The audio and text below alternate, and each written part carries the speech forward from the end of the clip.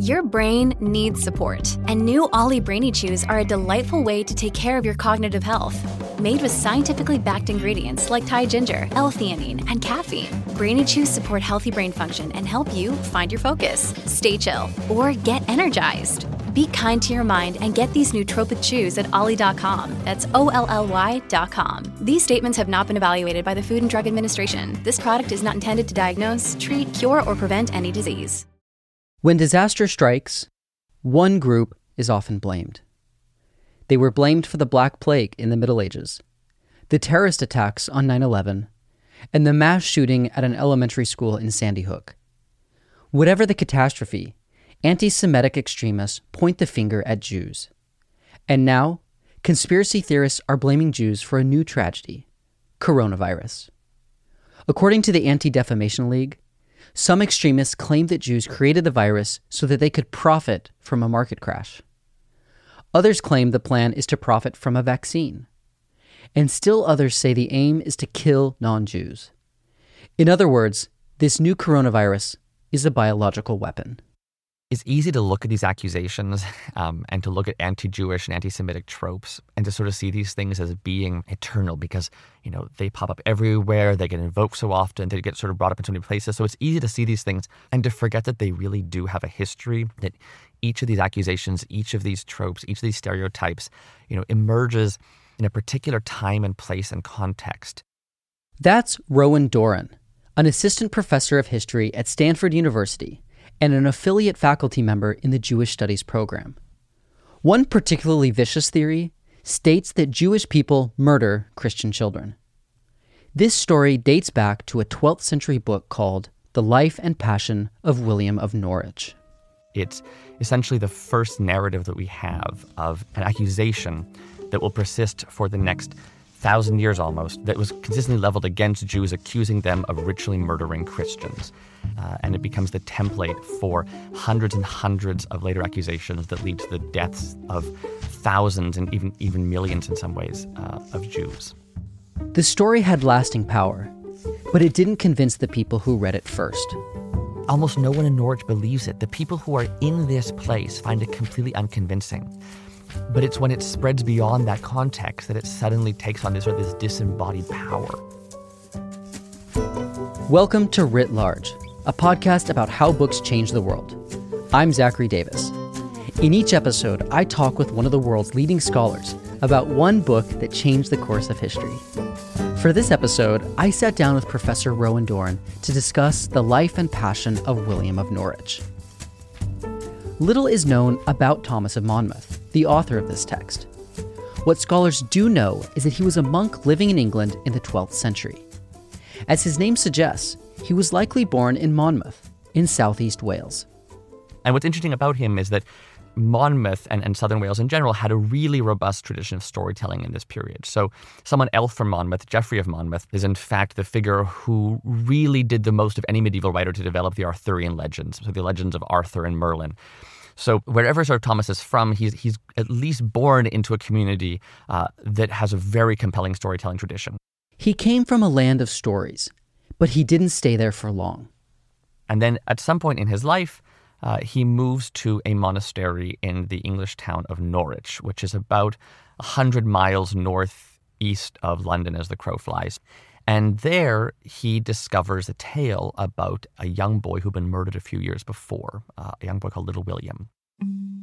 So what had happened, essentially in a nutshell, is that in 1144, about 6 years before Thomas starts his writing, a young boy was found dead in the woods, with various signs of sort of wounds and suffering.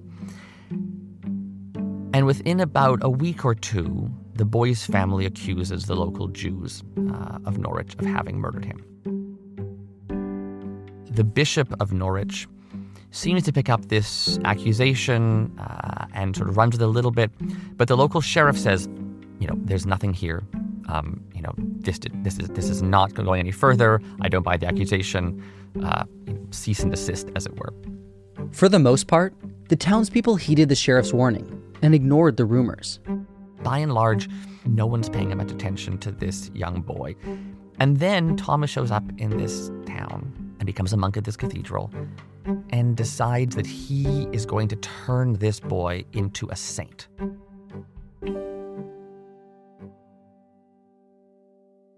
Thomas becomes obsessed with the story of little William. It's not enough for him to just spread the rumor around. He decides to put the story in writing. He spends the next 2 decades of his life writing the life and passion of William of Norwich. So tell us more about the book itself. How is it structured? What is it like to read? It's divided into 7 books, seven subsections, as it were. And the first book basically lays out the murder itself.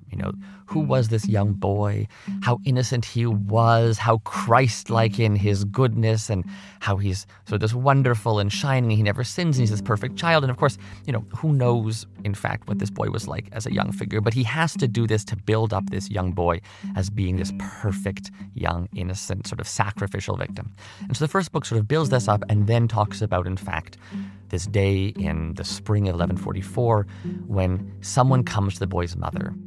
The man offers to buy little William from his mother and says he will train the boy to be a cook in the kitchen of an important neighbor.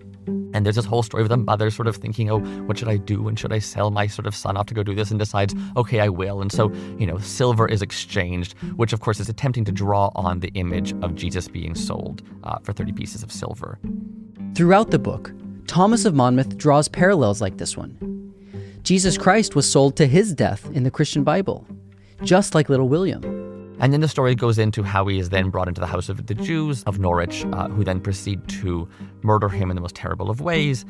The Jews tie a rope around his head with 5 little knots so that he'll end up with sort of 5 wounds to correspond to the 5 wounds that Christ supposedly suffered. And then they hang him between sort of the posts of their house so that it'll seem like a crucifixion. And then had to figure out how to dispose of the body. The murderers supposedly dump his body in the woods. When it is discovered, some members of the Christian community accuse their Jewish neighbors. This is where the first volume of the life and passion of William of Norwich ends. Despite Thomas's efforts, most of the people in the community were still skeptical about his story. So in his second book, Thomas took it one step further. And the second book is really Thomas's effort where he tries to allay all the doubts and skepticism that has sort of surrounded this boy. Because it's very clear that most people thought this is some kid who just, ran into an unfortunate band of marauders or, who knows what terrible thing happened to him. But there's no evidence to connect the Jews to it. And there's absolutely no evidence that even if some Jew, in fact, did murder this young child, that it's any sort of martyrdom or there's any kind of religious aspect to this. And so book 2 is his effort to lay out how, in fact, there is a religious background to this. And this is where he really starts spinning out conspiracy theories around why it is that the Jews did this to young William. Could you go through his claim about why the Jews thought it was important to murder poor little William? Sure. So this is actually why this text ends up being so important, because when Thomas starts writing this, one of the problems that he's facing is that he can't explain why the Jews would do all these horrible things to this young child. And it's clear that's why there's a lot of skepticism around this account, that even if people in Norwich think that, Jews, they're the evil other, and they're refusing to believe in Christian truth, and they're obstinate, and they have strange rituals, it's very difficult to understand why they would sort of murder a young boy in this elaborate way. But the point is that one of the things that Thomas starts doing in the first book is that he says, well, it's because they hate Christ, and they hate Christians, and they want to sort of mock the crucifixion of Christ. And that clearly does some work for him. It clearly helps to explain in this first instance. But what really sort of clinches it is in the second book, he says that he spoke to a monk called Theobald in his monastery. And Theobald was a former Jew who converted to Christianity. And Theobald tells Thomas, and he sort of writes this breathlessly in his text, that every year Jews gather essentially in southern France, and they choose one community that's going to have to sacrificially sort of murder a Christian child. Theobald explains that the Jewish community had been told in a vision that the only way they could return to the Holy Land of Israel is by sacrificing a Christian child. And so that suddenly gives him this story, because he can say, I heard it from an actual Jew, and it's part of an international conspiracy. And that's why they're doing this. And so it's no longer about what Jews in Norwich are doing. It's about what Jews everywhere are doing. And suddenly that turns this from being sort of a local horror story into the expression of an international conspiracy. What's important there is that this is really one of the first broad conspiracy stories that we have around Jewish behavior. The idea that, in fact, Jews are gathering to plan these things, to do things across sort of around the world. We're used to that now in the 21st century, these anti-Semitic sort of tropes and canards that get played out. But in the 12th century, this is really quite new. Scholars don't know why Theobald told this story to Thomas, or how much of it he believed. But it wasn't all lies. There had, in fact, been a gathering of Jewish leaders in southern France just before William's death.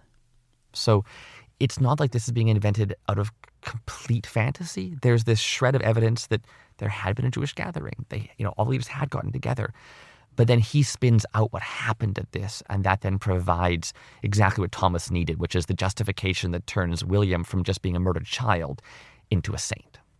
By this point, people had been falsely accusing Jews of ritual murder for centuries. This accusation is called blood libel.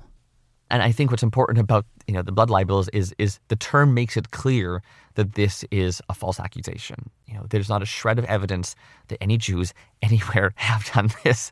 And yet what's interesting is that it's only in recent decades that scholars have stopped trying to prove that Jews didn't do this, which was really the mode that Jews tried to defend themselves, and to start asking instead, well, why is it that anyone would ever believe that they would? What is going on in medieval Europe and then early modern Europe and then in modern Europe that would make it believable sort of for anybody to imagine that this ludicrous story would in fact be true? And that's what really a lot of really thoughtful work has gone into over the last 30 years, really, of trying to understand what were the conditions at the time, what are the conditions afterwards that make these sorts of accusations so powerful and allow them to spread so effectively.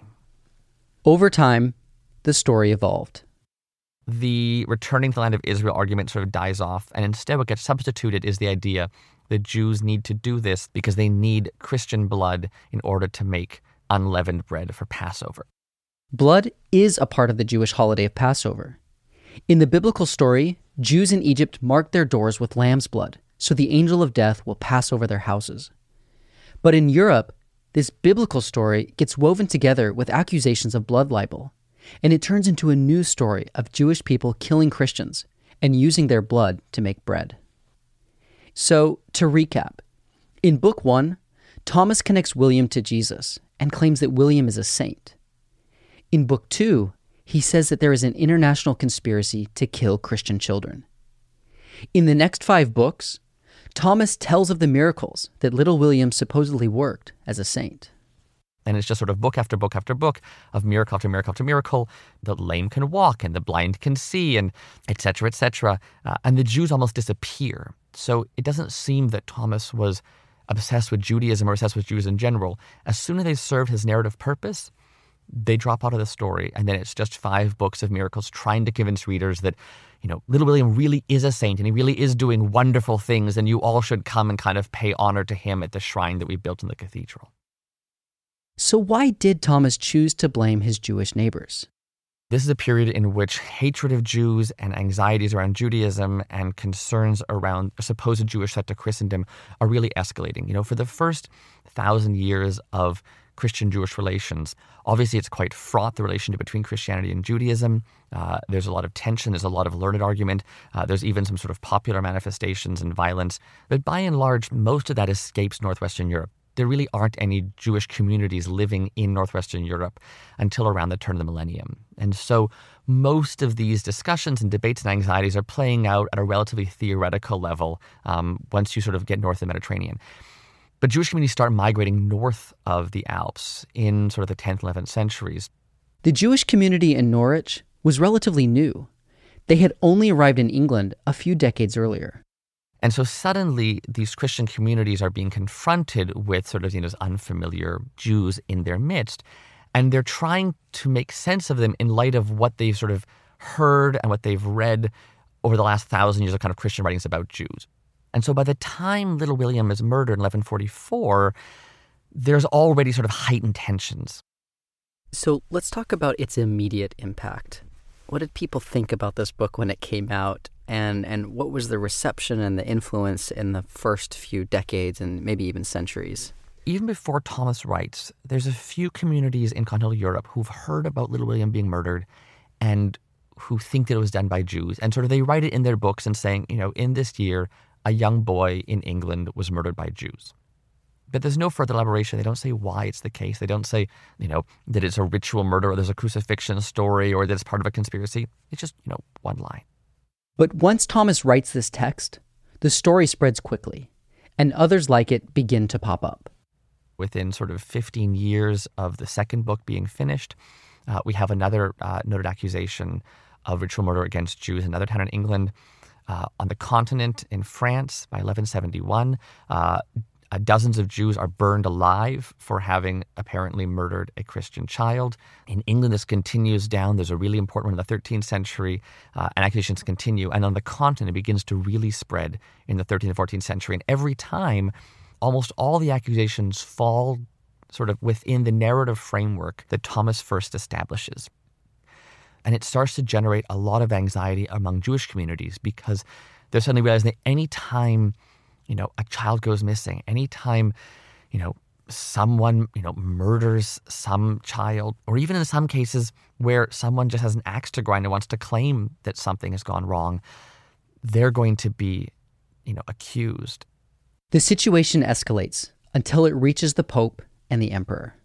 They consult with Jewish leaders, and then they issue edicts saying, not only that this is absolutely false, but that it is absolutely forbidden to even accuse Jews of doing this in the future. So there's a concerted effort from the very highest levels of leadership in both the Catholic Church and the empire at the time to shut this down.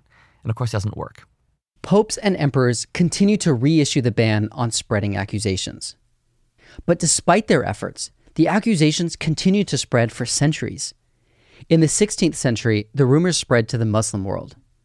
The Sultan of the Ottoman Empire condemns the accusation, saying it's absolutely false. He forbids anyone from spreading it, but that doesn't stop it. There's a wave of accusations of blood libel and ritual murder against Jews in Eastern Europe, in Poland in the 18th century. It persists in the 19th century. There's new waves in the late 19th century, even the early 20th century. Nazi propagandists made use of this story in imagery and Nazi literature. Anti-Semitic newspapers frequently accused Jews of ritually murdering Christians. Even after the Second World War in Eastern Europe, there are still accusations of Jewish ritual murder that are being leveled against Jewish communities. And it continues occasionally to crop up in sort of extremist anti-Jewish literature, even in the Muslim world today. So, these dark legends, no matter how many efforts have been made to stamp them out, no matter how many efforts have been made to sort of disprove them and show that they're based in nothing, continue to survive. Today, only one copy of the life and passion of William of Norwich exists, and few people know who Thomas of Monmouth was. Nobody has heard of him, no one pays attention to him, and yet this story that he invents, which is all just designed to promote his saint, ends up having such truly horrific consequences, for the next, 900 years. So my understanding of conspiracy theories is they're attempts to simplify complexity. The world is messy, it's hard to understand, bad things happen. Evil is dispersed and diffuse, and the human psyche wants to focus it on a material subject that we can blame. We struggle already in the present day to understand serial murderers, let alone sort of just random one-off murders or accidents. And it's so much easier, as you say, to fit this into a narrative that makes complete sense of just random acts of tragedy. What have these scholars who have studied the rise of anti-Semitism since, I guess, the turn of millennium in particular, discovered about why anti-Semitism in particular has continued to have such strength? If I had an answer to that, my book would be a bestseller and I'd be sort of everywhere. I mean, there's so many scholars trying to understand this. There's so many competing arguments. I was giving a talk recently at a synagogue. Someone wrote to me afterwards and they said, why are these tropes, why is anti-Semitism so powerful? And the best answer that I could give was because it's easy, in the sense that so much work has been done over the last 2,000 years, layers upon layers upon layers of accusations and stereotypes and lies and untruths, all building and building and building on the Jewish community, that it makes it easier to hang any new charge on that rather than doing all the work of either sort of, figuring out what's actually going on or even lobbying against a different community. Thomas exploited these stereotypes, but some parts of his story were based on true events. So there's these traces in this book that aren't completely fantastical. They're anchored in something, just like, again, when, the accusation of a Jewish conspiracy, well, Jewish leaders had gathered in southern France. There are other practices that if you sort of try to piece your way through the weird, distorting lens of this hatred, you can see how someone would hear that and say, oh, I've seen that too, or, oh, I've heard of this too. And so one of Thomas's, extraordinary gifts as a storyteller is weaving all these puzzle pieces together in such a way that, to a casual reader of this text, you would think it's believable. That all of these pieces, unlikely as each one is independently, add up to something that allows you to make sense of a tragedy that otherwise just seems inexplicable. So I think we've covered a lot of what this book is about and the impact it had. It might be helpful to just kind of re-articulate, of all books to be talking about, to be learning about in this series on the books that changed the world. Why did this book change the world? How did it change the world? Most books that can claim to have changed the world had a lot of readers. And we know they had a lot of readers. And this is a book which we know very little about its readers. We don't know how many people actually sat down and read the text. We don't know how many people had access to copies of this text. All we know is that the narrative that this text creates spreads across England, across France, into Germany, then down to the Mediterranean, then into the Muslim world. And the elements that this one author pulled together to make sense of a horrific act and to make a particular accusation that the act had been done by Jews, to make that believable and persuasive, that those elements that he pulled together end up spreading sort of, around the world. And I think that's a revealing and sort of terrifying feature of this book, which is that we can trace this fear and this hatred back to a single text that no one's ever heard of. And yet it still had such power. This book has been translated into English and is being read now more than ever. Hopefully, readers today will recognize its inaccuracies and not perpetuate the lies and rumors that have so negatively impacted the world. What makes this book so powerful is not the book as a physical book. It's strange in that most books that change the world have a lot of people who read them. What made this book so powerful is that the story that it told could be retold and retold and retold in all these different places, among all these different communities, even when they didn't have the book, because the logic and the narrative that he put together so compellingly and so perversely, that was so powerful. But in some ways, it's precisely the fact that this book became a template for how to accuse Jews of doing horrible things in your community whenever you need a scapegoat to find. And that happened again and again and again and again, and it still lurks as an accusation even today in sort of dark corners of the world and dark corners of the internet, which is impressive for, a book that most people didn't believe when it was written in its own community. What does the world look like if Thomas doesn't write this book? Would another book have come along with similar features? Or, we can't know, but I suspect that somebody would have eventually taken the pieces together and told a different story. And in fact, in the ancient world, there is an accusation that's leveled of Jews engaging in cannibalism, that Jews took a Greek victim and sort of fattened him up and slaughtered him every 7 years. And that accusation sort of does spread in the ancient world, and it's found in a few texts. And then there's another accusation that sort of pops up in, I think, the 5th century, that as part of the festivities of Purim, which is a Jewish holiday, that Jews would in fact sort of ritually enact a crucifixion. And so that too sort of, someone came up with that idea. What's interesting about in both those cases is that they largely get forgotten. There's absolutely no evidence that anybody in subsequent centuries was paying attention to these texts. They survive in sort of stray manuscripts here and there, but no one comments on them, no one uses them. Thomas certainly didn't know about them. They lay sort of inert and powerless. So to some extent, is it possible that somebody else would have come up with some new accusation? Absolutely. But I do think that his particular narrative gifts did have some impact on allowing this particular accusation to become so widespread.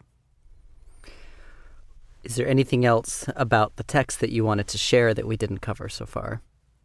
I think one of the things that I find, let's say, somewhat comforting about this text is how much evidence there is in it for skepticism and disbelief.